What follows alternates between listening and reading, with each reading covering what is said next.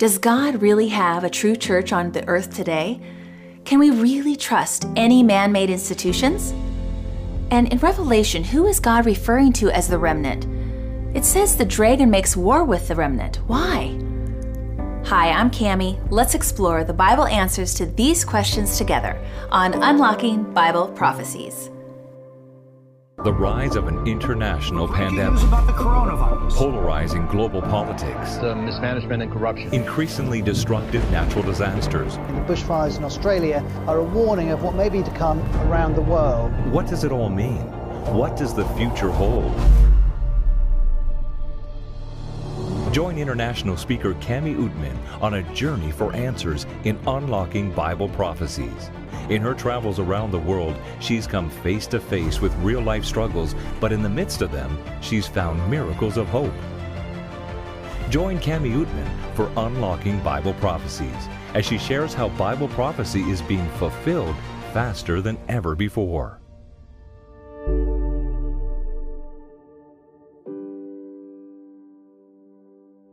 Hi friends, I am so excited you have joined us for Unlocking Bible Prophecies.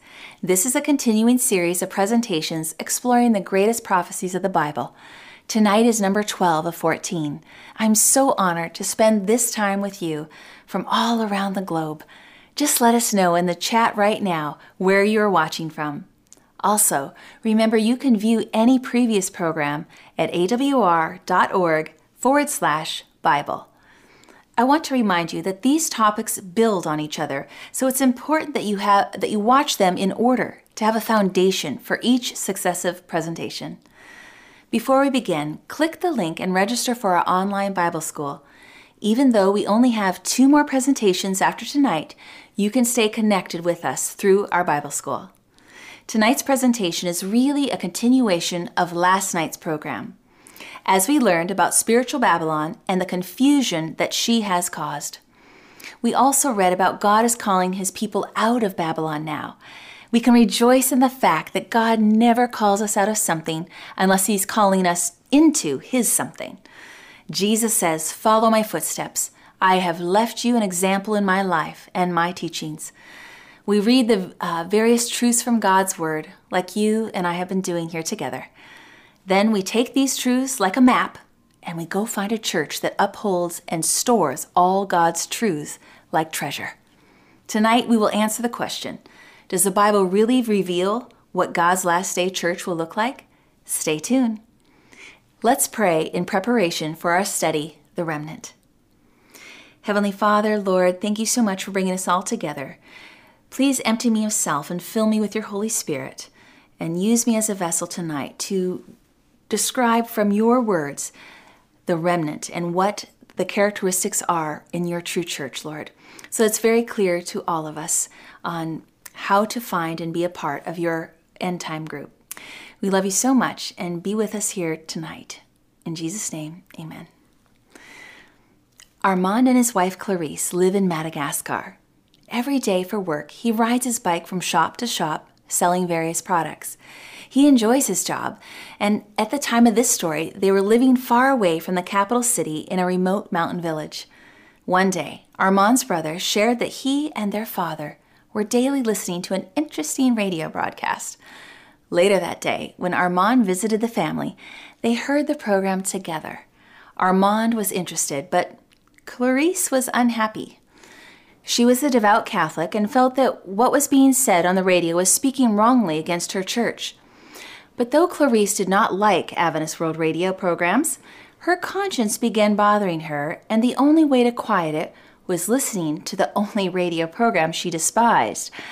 As Armand listened daily to the radio, he became convinced by the words he heard. Unbeknownst to him, the Lord was working on Clarice's heart as well, and she too was being convicted. Armand finally went to his wife and said they must find a church which preaches this truth.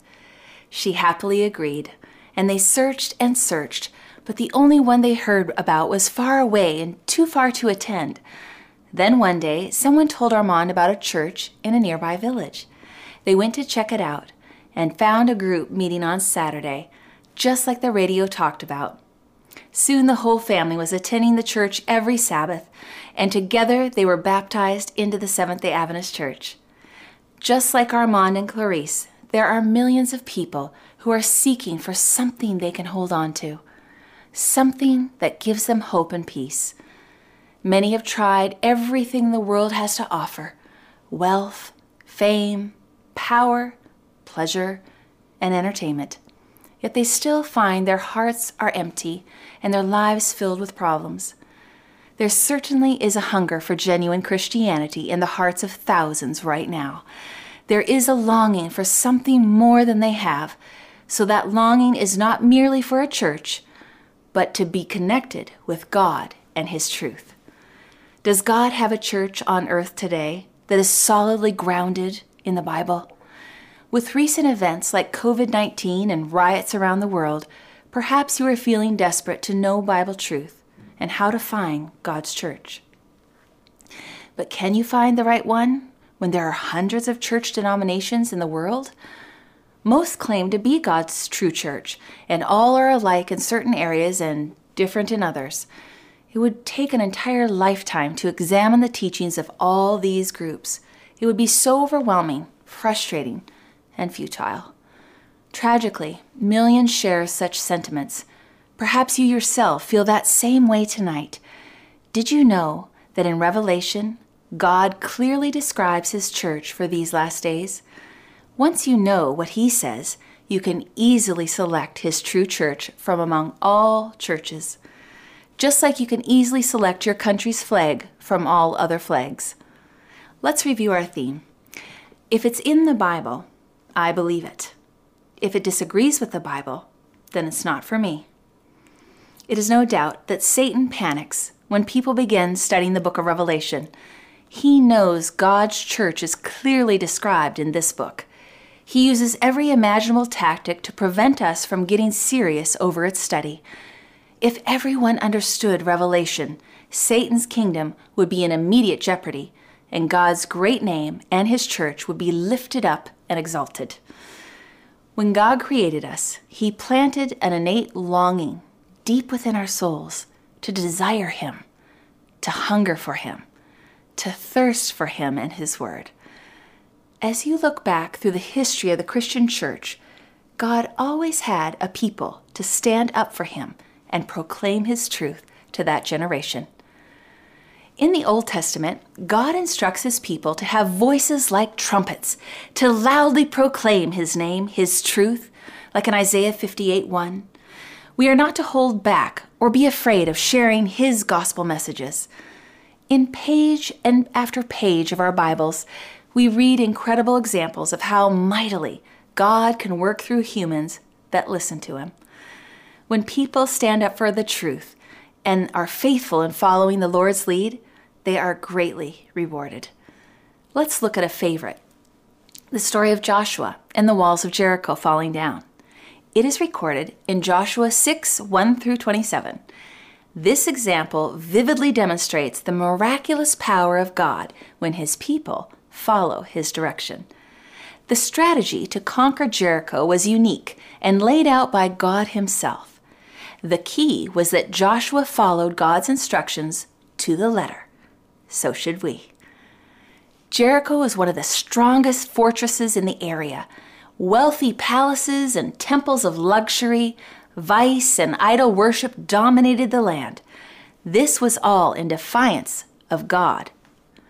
So Christ appeared to Joshua and promised victory over this impenetrable city. In direct obedience to the divine command, Joshua marshaled the armies. They were instructed that no assault was to be made. God's plan was to use the most unexpected, innocent method of operation. His ways are always the best, and they're not always our ways. When the people did finally shout, the massive walls collapsed instantly, and obedience to God's commands always brings victory. When we face seemingly insurmountable odds, we must learn that our Jericho victories are won only when we are faithful. There is a vast difference between God's way and man's way. From a military standpoint, It was irrational to storm Jericho with simple marching and trumpet blasts, but we need never to question God's purpose or instructions. We must have faith that God is who He says He is and will do what He says He will do. This story beautifully illustrates how God keeps His every promise, always has, always will. The walls of Jericho fell because God said they would. God's promises to us today are just as certain, friend. They are exceedingly great and wonderfully precious. We must simply be instruments in the will of God, just like Noah listened and obeyed God's instructions over a 120-year period. Now that's a lot of patience and dedication. Noah did not give up and say, "Why are you taking so long, Lord?" No. Noah trusted in his friendship with God and was ultimately saved because of it. Jesus says in Luke 17:26, "And as it was in the days of Noah, so it will be also in the days of the Son of Man." So that says the time just before His second coming will be like Noah's day. How many ways of escape were there in Noah's day? Only one. Genesis 7:1 says, "Then the Lord said to Noah, 'Come into the ark, you and all of your household, because I have seen that you are righteous before me in this generation.'" In Noah's day, only 8 chose God's way into the ark of safety. In the last days, the Bible says the ark of safety is God's true church, who stands for all of God's truths. Was God's one-way message to safety that was preached through Noah popular in the world? No. Matthew 7, verses 13 to 16. "Enter by the narrow gate, for wide is the gate and broad is the way that leads to destruction, and there are many who go in by it. Because narrow is the gate and difficult is the way which leads to life, and there are few who find it. Beware of false prophets who come to you in sheep's clothing, but inwardly they are ravenous wolves. You will know them by their fruits." How many faiths or churches did Paul say Jesus has? Ephesians 4, verse 5. One Lord, one faith, one baptism. In the last moments before Jesus comes, 2 groups will form. One group following man's popular word, and one group following God's eternal word. Just like in Noah's day, God has but one boat or church that is going through to safety. Be certain you board the right boat. Jesus died to bring His church into His kingdom. Ephesians 5:25-27 says, "Husbands, love your wives, even as Christ also loved the church, and gave Himself for it, that He might sanctify and cleanse it with the washing of water by the word, that He might present it to Himself a glorious church, not having spot or wrinkle or any such thing, but that it should be holy and without blemish." In the days of the New Testament, Peter preached powerfully. 3,000 were baptized on the day of Pentecost. As they were baptized, they stepped out and became God's special people to keep His commandments. 1 Peter 2:9 says, "But you are a chosen generation, a royal priesthood, a holy nation, His own special peculiar people, that you may proclaim the praises of Him who called you out of darkness into His marvelous light." God's special people were always characterized by obedience. They loved Him enough to obey Him. This group was carved out from the majority by being a commandment-keeping group. God called them from darkness to light, from error to truth, from commandment-breaking to commandment-keeping, into a deeper relationship with Him. When some people listen to a series of meetings like this and they learn new truth, they go through a struggle. They discover new truths from God's Word, and it produces a conflict because it calls them to make a change. There's a battle in the mind, and they wonder, to follow new truth, will I have to deny everything I believed in the past? Certainly not. Look back at the past and say, I thank God for it. Every church has some truth, some light from God. While we may appreciate our past, we commit ourselves to following all the truth God has for us today. If you were brought up as a Methodist, a Baptist, or a Pentecostal, why not say, God, thank you for the path you have led me on.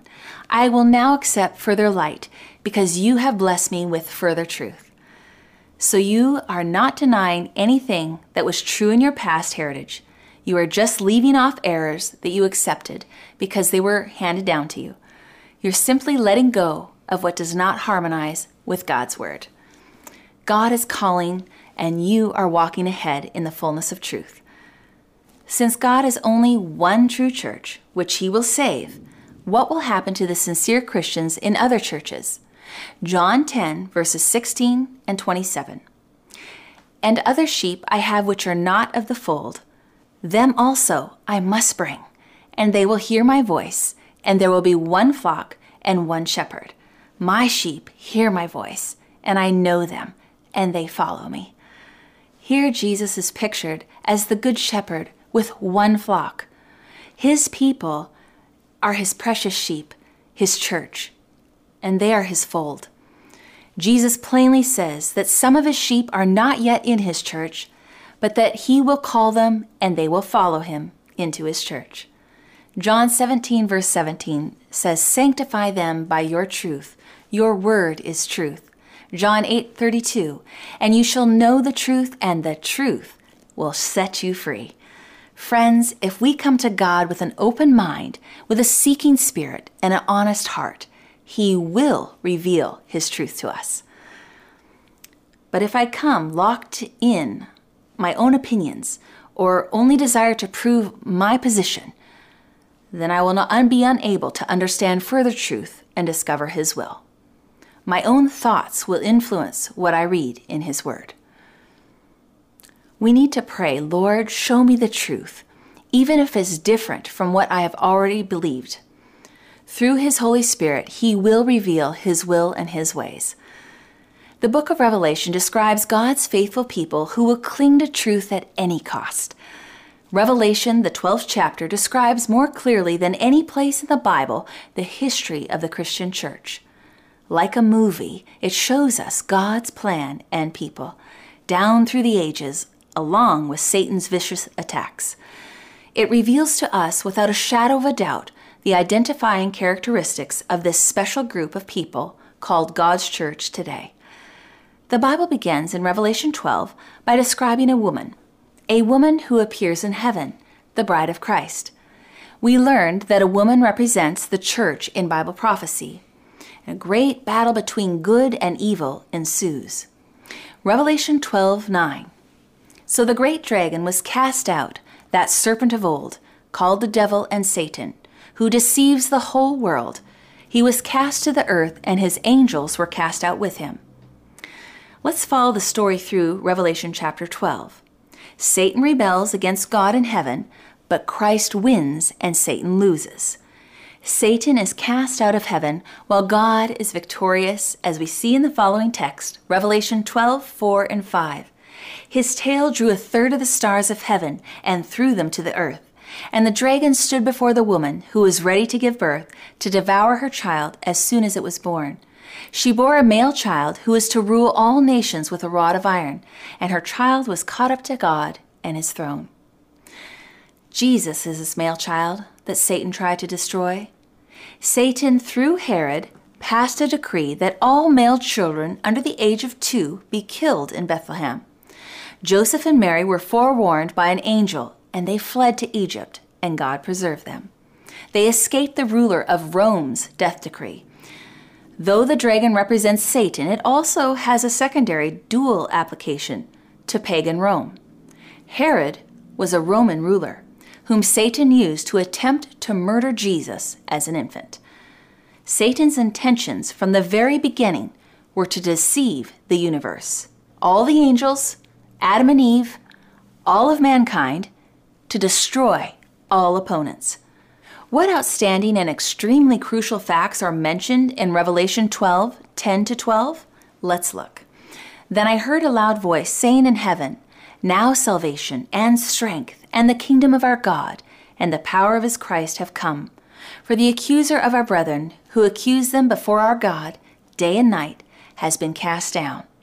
And they overcame him by the blood of the Lamb and by the word of their testimony, and they did not love their lives to death. Therefore rejoice, O heavens, and you who dwell in them. Woe to the inhabitants of the earth and the sea, for the devil has come down to you, having great wrath, because he knows that he has a short time. So we see the accuser Satan is cast down. God's remnant overcame by the blood of the Lamb of Jesus.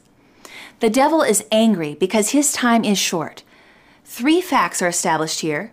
Jesus defeated Satan, the accuser of the brethren, at the cross, and all of us can overcome through the blood of Jesus and by witnessing. The devil is furious. We cannot expect him to behave like a gentleman. Satan is the archenemy. In the wilderness, years later, Satan appeared as an angel of light, tempting Jesus in hopes of destroying him. Through this entire experience found in Matthew 4, and I love how Jesus remains steadfast. With an air of majesty, he says, "It is written, you will worship the Lord your God, and him only will you serve. I command you to leave me, Satan."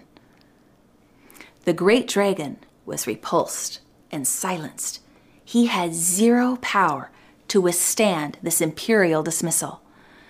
Jesus has this power and courage because he stays connected to his heavenly Father through prayer and quotes Scripture as his shield against the devil. He's giving us a perfect example of what we need to do.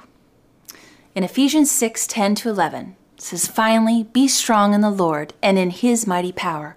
Put on all of God's armor so that you will be able to stand firm against all strategies of the devil." On the cross, Satan tried to destroy Christ, but our Lord triumphed again. Jesus' last words are, "Father, into thy hands I commend my spirit." And then he draws a deep breath, and he gives what seems to be a shout of victory. The words ring out over the hillside. It is finished. Jesus dies triumphantly. There is a peal of thunder, and the very sun seems to go out. Darkness almost as thick as black wool settles over the land, as if the earth has finally seen all it can stand. A terrible earthquake shakes the ground. Jesus had foreshadowed his victory, but Satan could have never anticipated this plot twist. John 12:31-32 says, "Now is the judgment of this world. Now shall the prince of this world, Satan, be cast out."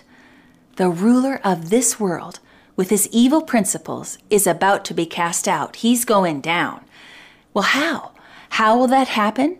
Will it be with force? Will it be with might? No. Verse 32, Jesus says, "If I am lifted up from the earth, I will draw all people to myself." When people look at the cross, they encounter a love that draws their hearts to their Savior. Jesus does not force you or manipulate you or deceive you. No, those are Satan's methods. Jesus simply, completely loves you. By giving his own life, he wins the war. He went into the grave and was raised from the dead. Jesus is our only Savior. He alone has the power over the grave. Jesus' mission of salvation is accomplished, and he ascends to heaven. After Jesus' ascension, Satan now turns his wrath on the followers of Christ. He must change his tactics. So the evil one intensely pursues each of the disciples as they spread the gospel message.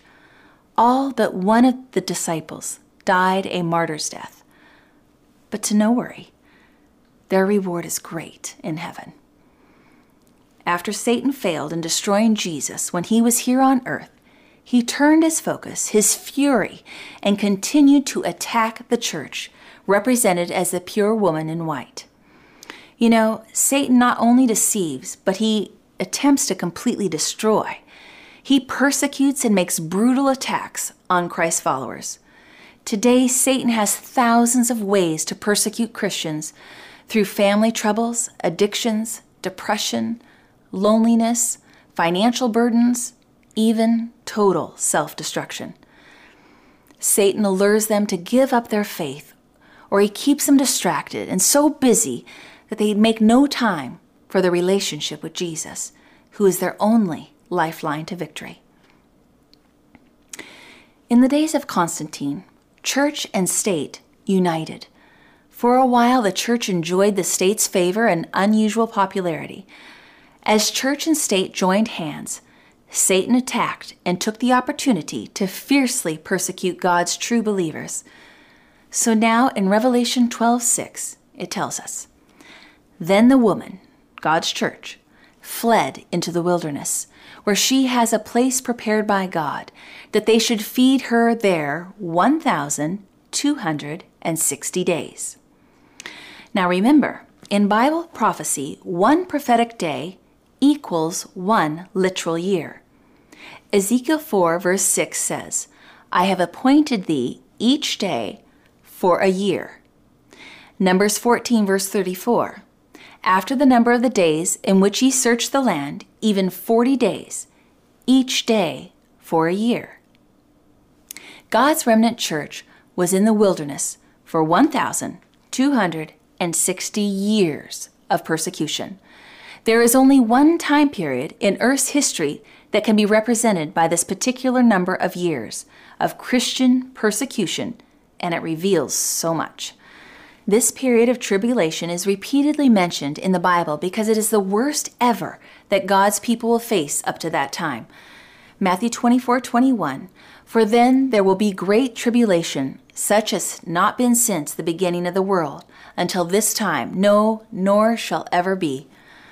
I love how Isaiah 59:19 promises that when the enemy comes in like a flood, the Spirit of the Lord will lift up a standard against him. We must hold on to Jesus and His standards, His ways to overcome evil. At this time in history, we see that the popular church and state are still united. Faithful men and women of God clung to the truths of God's Word as they hid in seclusion. The wilderness typifies the deserted and remote places of earth. God's people fled for their lives and hid in solitary places of refuge. God's church dared not operate in the open, or else its members would not have survived. God warns us that His true church did not exist openly as an organization during these 1,260 years, because it fled into the wilderness out of sight. The Waldensians were the first people of Europe to obtain a translation of the Holy Scriptures. Hundreds of years before the Reformation, they possessed the Bible in manuscript in their native tongue. They had the truth, unadulterated, and were persecuted for upholding God's Word. History is clear that the papacy, the Pope of Rome, was the power which persecuted Jesus' followers for 1,260 years, 538 AD to 1798. The period began in 538 AD when papal power became supreme in Christendom due to the letter of Roman Emperor Justinian, which acknowledged the Bishop of Rome as the head of all churches. This notorious letter became a part of Justinian's code, the fundamental law of the empire. This brutal time for Christians ended in 1798 when Napoleon's general Berthier took the Pope captive. History establishes at least 50 million Christians died for their faith during this period of death decrees by the Roman Catholic Church. Doctrinal unity is achievable only when the Church rules by fear. In the Fifth Lateran Church Council, 1512 to 1517, Cardinal A. Pucci took note that no dissenters had dared to attend. In the book Romanism and the Reformation, Pucci told the Pope, quote, "The whole body of Christendom is now subject to one head, even to thee. No one now opposes, no one now objects." End quote. The irony of the cardinal's statement is that shortly afterward, on October 31st, 1517, Martin Luther nailed his 95 Theses to the church door in Wittenberg, sparking the Protestant Reformation. There are always some who are fearless or who fear God more than man. Satan persecuted the reformers for their solid faith. Their minds were bound by the principles of God's Word. As we stated, the wilderness period ended in 1798 with the capture of the Pope by Napoleon's general, Berthier. Here's where the prophecy becomes fascinating. We know now that God would raise up his end-time people sometime after 1798. This is important to note, friends, because it helps make it clear who the remnant church is today. Since God's woman of Revelation 12 hides or disappears out of sight for 1260 years, then God's woman, his church, must come back onto Earth's scene after 1798. Just like in the days of Noah, Abraham, and Moses, God had a special commandment-keeping people throughout the Old Testament, New Testament, the Dark Ages, so it makes logical sense that he would have his followers, his church, in the world's last days. The identifying characteristics of God's last day people is found in Revelation 12:17. God's remaining church is the church that will preach the final warning message to the world. And the dragon was wroth with the woman and went to make war with the remnant of her seed, which keep the commandments of God and have the testimony of Jesus. In the last days, God will raise up a people who love him so much that they obey him and keep his law. In the heart of his 10 commandments, we discover the very basis for worship. We exalt God because we are his created beings. The Sabbath command leads us to worship him supremely as the creator of heaven and earth. Exodus 20, verses 8 through 10. Remember the Sabbath day to keep it holy. 6 days you shall labor and do all your work, but the 7th day is the Sabbath of the Lord your God. This is important to Jesus, that his remnant group follows in his footsteps by keeping the 7th-day Sabbath. Here are the people of the new covenant. God says of them in Hebrews 10:16, I will put my laws into their hearts, and in their minds I will write them. God's people are not some super saints. They are weak and make mistakes and require God's forgiveness. They acknowledge that they need their Savior Jesus. God has placed his law in their minds, so they know it, and in their hearts, so they love it. Let's discover more. The book of Revelation describes this last day people as having 2 characteristics. They keep the commandments, all of them, and they have the testimony of Jesus. The Bible defines the testimony of Jesus in Revelation 19:10. It says, the testimony of Jesus is the spirit of prophecy. Well, that's clear. God's last day people will be guided by the gift of prophetic word. In 1 Corinthians 1:7, so that you come short in no gift, eagerly waiting for the revelation of our Lord Jesus Christ. The church waiting for the coming of Jesus will not be lacking any spiritual gift. One of the gifts of the Spirit is the gift of prophecy. If the gift of prophecy was needed in the first century church to guide it and protect it from error, it will certainly be needed in the last day church. All the gifts of the Spirit will be manifested in God's church. It will be a powerful, Spirit-filled church that impacts the world. He will bless his church with unusual prophetic insight. There will be dramatic breakthroughs. The Holy Spirit will be poured out. Thousands upon thousands will become part of his spiritual community. Jesus commissioned his disciples to go into all the world. The true church will be a worldwide body committed to Christ and obedient to his word. He said in Matthew 28:19 and 20, Go therefore and make disciples of all the nations, teaching them to observe all things that I have commanded you. And lo, I am with you always, even to the end of the age. Amen. In every age, God would have people who respond to his grace, commit their lives to him, and obediently follow him into baptism. Revelation 14:6 describes this last day movement.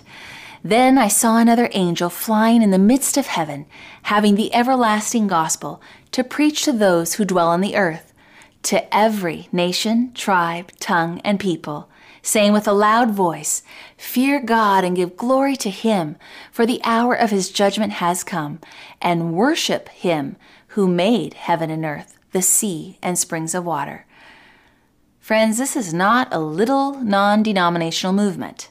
This is a worldwide, global movement that is proclaiming the gospel loudly. To fear God does not mean to be afraid. It means respect and give reverence to Him. We glorify God by honoring Him in how we live, both in our diet and lifestyle. 1 Corinthians 10:31 says, Whatever you eat or drink, do all to the glory of God.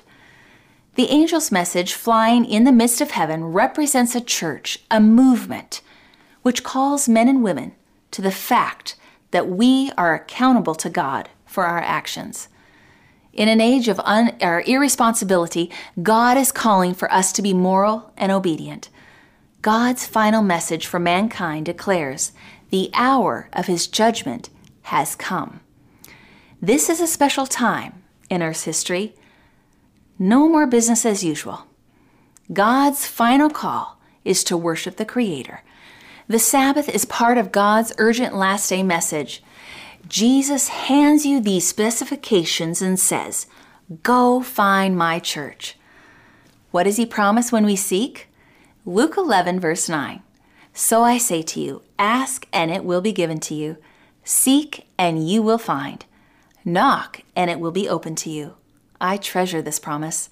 God's remnant will meet the identifying characteristics of the true church in Revelation 12. Through Scripture, we can see that God's church will appear after the wilderness, after the dark ages. We studied in Bible prophecy that God's remnant church appears on earth's scene after the year 1798. That is very telling. Friend, the Seventh-day Adventist Church qualifies. The remnant will hold the same truths as the New Testament apostles. Teachings will agree with all of the Holy Bible. God's early New Testament church was simple and biblical. God's last-day church is simple and biblical. They are the same. The remnant church will teach what Jesus taught. So when Christ said, Lazarus is in the grave asleep, and I see the Bible refers to death as a peaceful sleep until Jesus comes, and then I learned that when Jesus does come in the sky to rescue us, it's with all the power and glory of heaven. So it is no secret. I then must find a church that upholds Jesus' description and teaches that too. The Seventh-day Adventist Church qualifies. The remnant will keep all of the 10 Commandments, including the fourth, which is to remember the seventh-day Sabbath. The remnant will lead people back to the Bible Sabbath and worship their Creator. The Seventh-day Adventist Church qualifies. The remnant will have the gift of prophecy. They will proclaim and teach Bible prophecies to the world. Again, the Seventh-day Adventist Church qualifies. The remnant will preach the final end-time message, the three angels' messages of Revelation 14. We studied these verses and saw clearly that the hour of God's judgment is come, and we are to worship Him who made heaven and earth, and that Babylon is fallen, and we're to come out of her, and we're not to be partakers of any of her sins. God's church for today must be calling people out of Babylon, not uniting with it. And beware of the beast and his image and his mark. God's church today will be telling people how to avoid the mark of the beast. Jesus says, these are my 3 important last day messages to take to the world. His remnant church will carry out his instruction because they love him. And out of their love for others, they want to warn them so they are saved. The Seventh-day Adventist Church qualifies. The remnant God's church will be teaching that God's judgment is now in session and that we must worship and honor Him as Creator by keeping His Sabbath, the sign of His creative power. The remnant will call people to a total commitment to Christ. Again, the Seventh-day Adventist Church qualifies. The remnant will be a worldwide mission-driven movement, spreading the gospel to every nation, kindred, tongue, and people. It will be a movement that accepts men and women of all races, all language groups, and all creeds. a movement that does not believe that God is the God of any one race or people. The Seventh-day Adventist Church is the largest international Protestant mission movement in the world, established in over 215 of the 237 countries and territories as listed by the United Nations. So the Seventh-day Adventist Church qualifies. The remnant will teach that salvation is only through Christ Jesus. He is the everlasting gospel. And the true church will stress Revelation 12:11, and they overcame by the blood of the Lamb. God's last day people are overcomers of sin. They become like their Master Jesus. God's church will make it very clear that salvation and righteousness come by faith in Jesus Christ alone. The Seventh-day Adventist Church qualifies.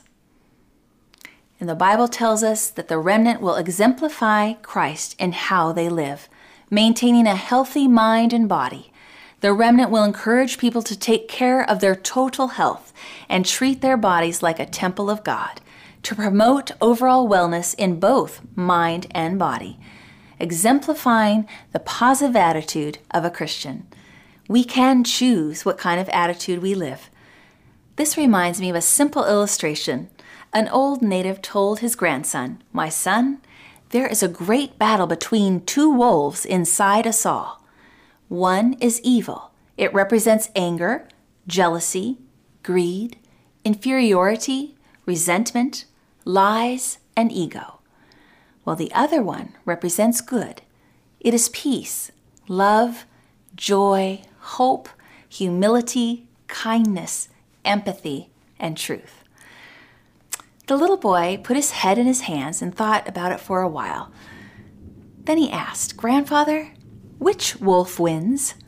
The old man quietly replied, with a solemn face, "The one you feed, son, the one you feed." The Seventh-day Adventist Church has a beautiful biblical health message, and again, it qualifies. In the days of Noah, God had a unique message for all humanity. Noah appealed to men and women to enter into the ark of safety. The majority rejected God's call, but God still had a few faithful people who entered through the ark's door. The faithful stepped out from the majority, away from the popular masses. There was a call to take a step in faith and get into the ark.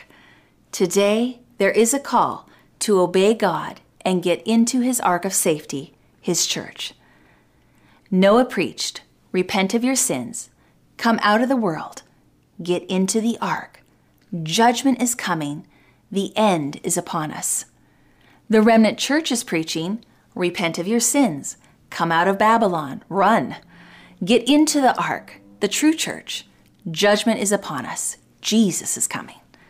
The Seventh-day Adventist movement is the only church spreading God's end-time message, his three angels' messages, in full, the everlasting gospel, the mark of the beast, and calling God's children out of Babylon. The warning in its entirety, friends, throughout the whole world, just as Jesus commands us to do. Satan sees the signs of impending doom and is currently making his push to gain the loyalty of all the world through his agents, like the beast of Revelation 13. So much so that almost the whole world is wondering after the beast. Satan would much prefer that God have no territory left on this planet, so that Jesus does not have the right to return and rescue his people. We must stand up for all God's truth, just as Noah did, even though we may be laughed at, mocked, and jeered by unbelievers. As God's remnant, we must live a life of prayer, Bible study, and witnessing to others. We need a generation of believers who are not ashamed of the gospel, the three angels' messages, who will stand on God's holy word above all else. We need a generation that will proclaim salvation is in Jesus' name alone. We need to better understand the power in prayer. It is an act of war. Our communication with Jesus is our armor, our shield in this great controversy battle. We need to learn to fight on our knees in prayer. We must have the kind of personal relationship with Jesus that will help us through the upcoming trials ahead. We must do our very best to represent Jesus and share his words of salvation to others right now. Just as in Noah's day, people must understand that there are only two options: to either choose God's way and get into the ark of safety, or choose popular man's way and be swept away to eternal destruction. People must have a clear understanding of these two options: the Bible or man's tradition. This is the battle of good versus evil. The Bible tells us who wins: King Jesus. From Genesis to Revelation, God has only ever had a small percentage of humanity. Think about it. A small remnant who follow his commands completely and wholeheartedly. Consider this. Noah entered the ark as the minority, but he stepped off the ark as the majority. Our Jesus offers his matchless power as a free gift. With Jesus' power, we cannot fail. Satan's fury need not affect us. He is already a defeated foe. He was defeated in the war in heaven and cast out. He was defeated by Jesus at the cross and lost his dominion. He will be defeated legally in his case in the great and final judgment. He will again be defeated when he attacks God's holy city. And finally, he suffers the defeat of being blotted out from the face of the earth in the lake of fire. Before he suffers his fate, the enemy of God does not want the world warned. Satan feverishly builds walls up and places roadblocks in the way of spreading the gospel. Friend, make sure nothing or no one stops you from attending and learning your Bible during this series.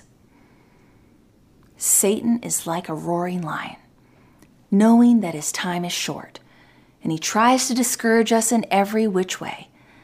But these barriers, borders, and obstacles and obstructions tumble down just like the walls of Jericho when we call on the power of Jesus. My friend, with God as your leader, there are no walls, no borders, and no limits that he can't help you overcome. My friends, we know there is only one perfect Christ crucified, one empty tomb, one risen Redeemer who is coming back soon. Do not be tempted to dilute the power of God to just be pleasing to the ear. Now is not the time for placating.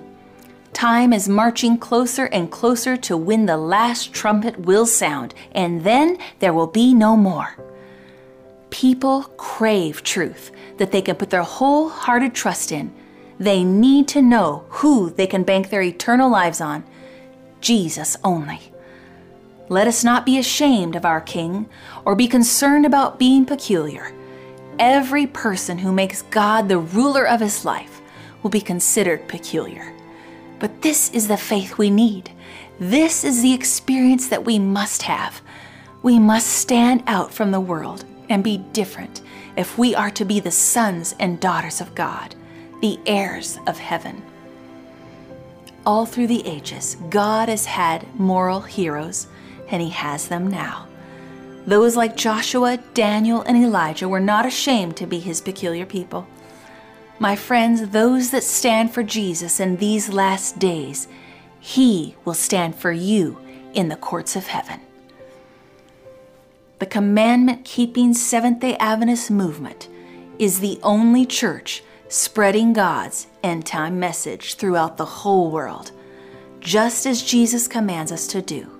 We must stand up for all God's truth. As his remnant people, we must live a life of prayer, Bible study, and witnessing to others. We need to be the generation of believers who are not ashamed of this book. We need to be the army of believers that hates to be lukewarm and will stand on God's holy word above all else. We need to understand the incredible power in prayer, that our communication with Jesus is our armor, our shield in the great controversy battle. Jesus wants you as His forever. Do you want Him and His ways? Is it your desire to be a commandment-keeping Christian? Do you long to be united with God's end-time remnant? Friend, are you thinking about being baptized? If you answer yes to any of those questions, please click below and respond. Jesus is coming soon, and He desires to spend eternity with you. Let me pray for you. Heavenly Father, thank you, Lord, that you seek us and you hear our faintest cries. Even at just the whisper of your name, Jesus, you would send out an army to rescue us from the darkest places. Lead us into your truth. Take us by the hand and carry our loads when they are too heavy. Alert us to the snares of Satan that might trap us. Make the way clear when life seems muddy. We courageously follow in your footsteps tonight. Give us the strength, Lord, not to cower or compromise under outside pressures, but be firm in our convicted hearts. We want to stand by you as your chosen remnant people. Save us in your kingdom to come. In Jesus' precious, powerful name, amen. Friends, our live Bible instructors are standing by right now to answer any of your questions by clicking the link. Thank you so much for watching tonight. We have 2 more topics left in this series. Our final topic will sum up the great controversy, the unseen war that we are in. But first, please join us tomorrow night where we will study what to do next once you recognize God's true church from Scripture in our topic, The New Life, on Unlocking Bible Prophecies. Choose God's way. Good night, friends.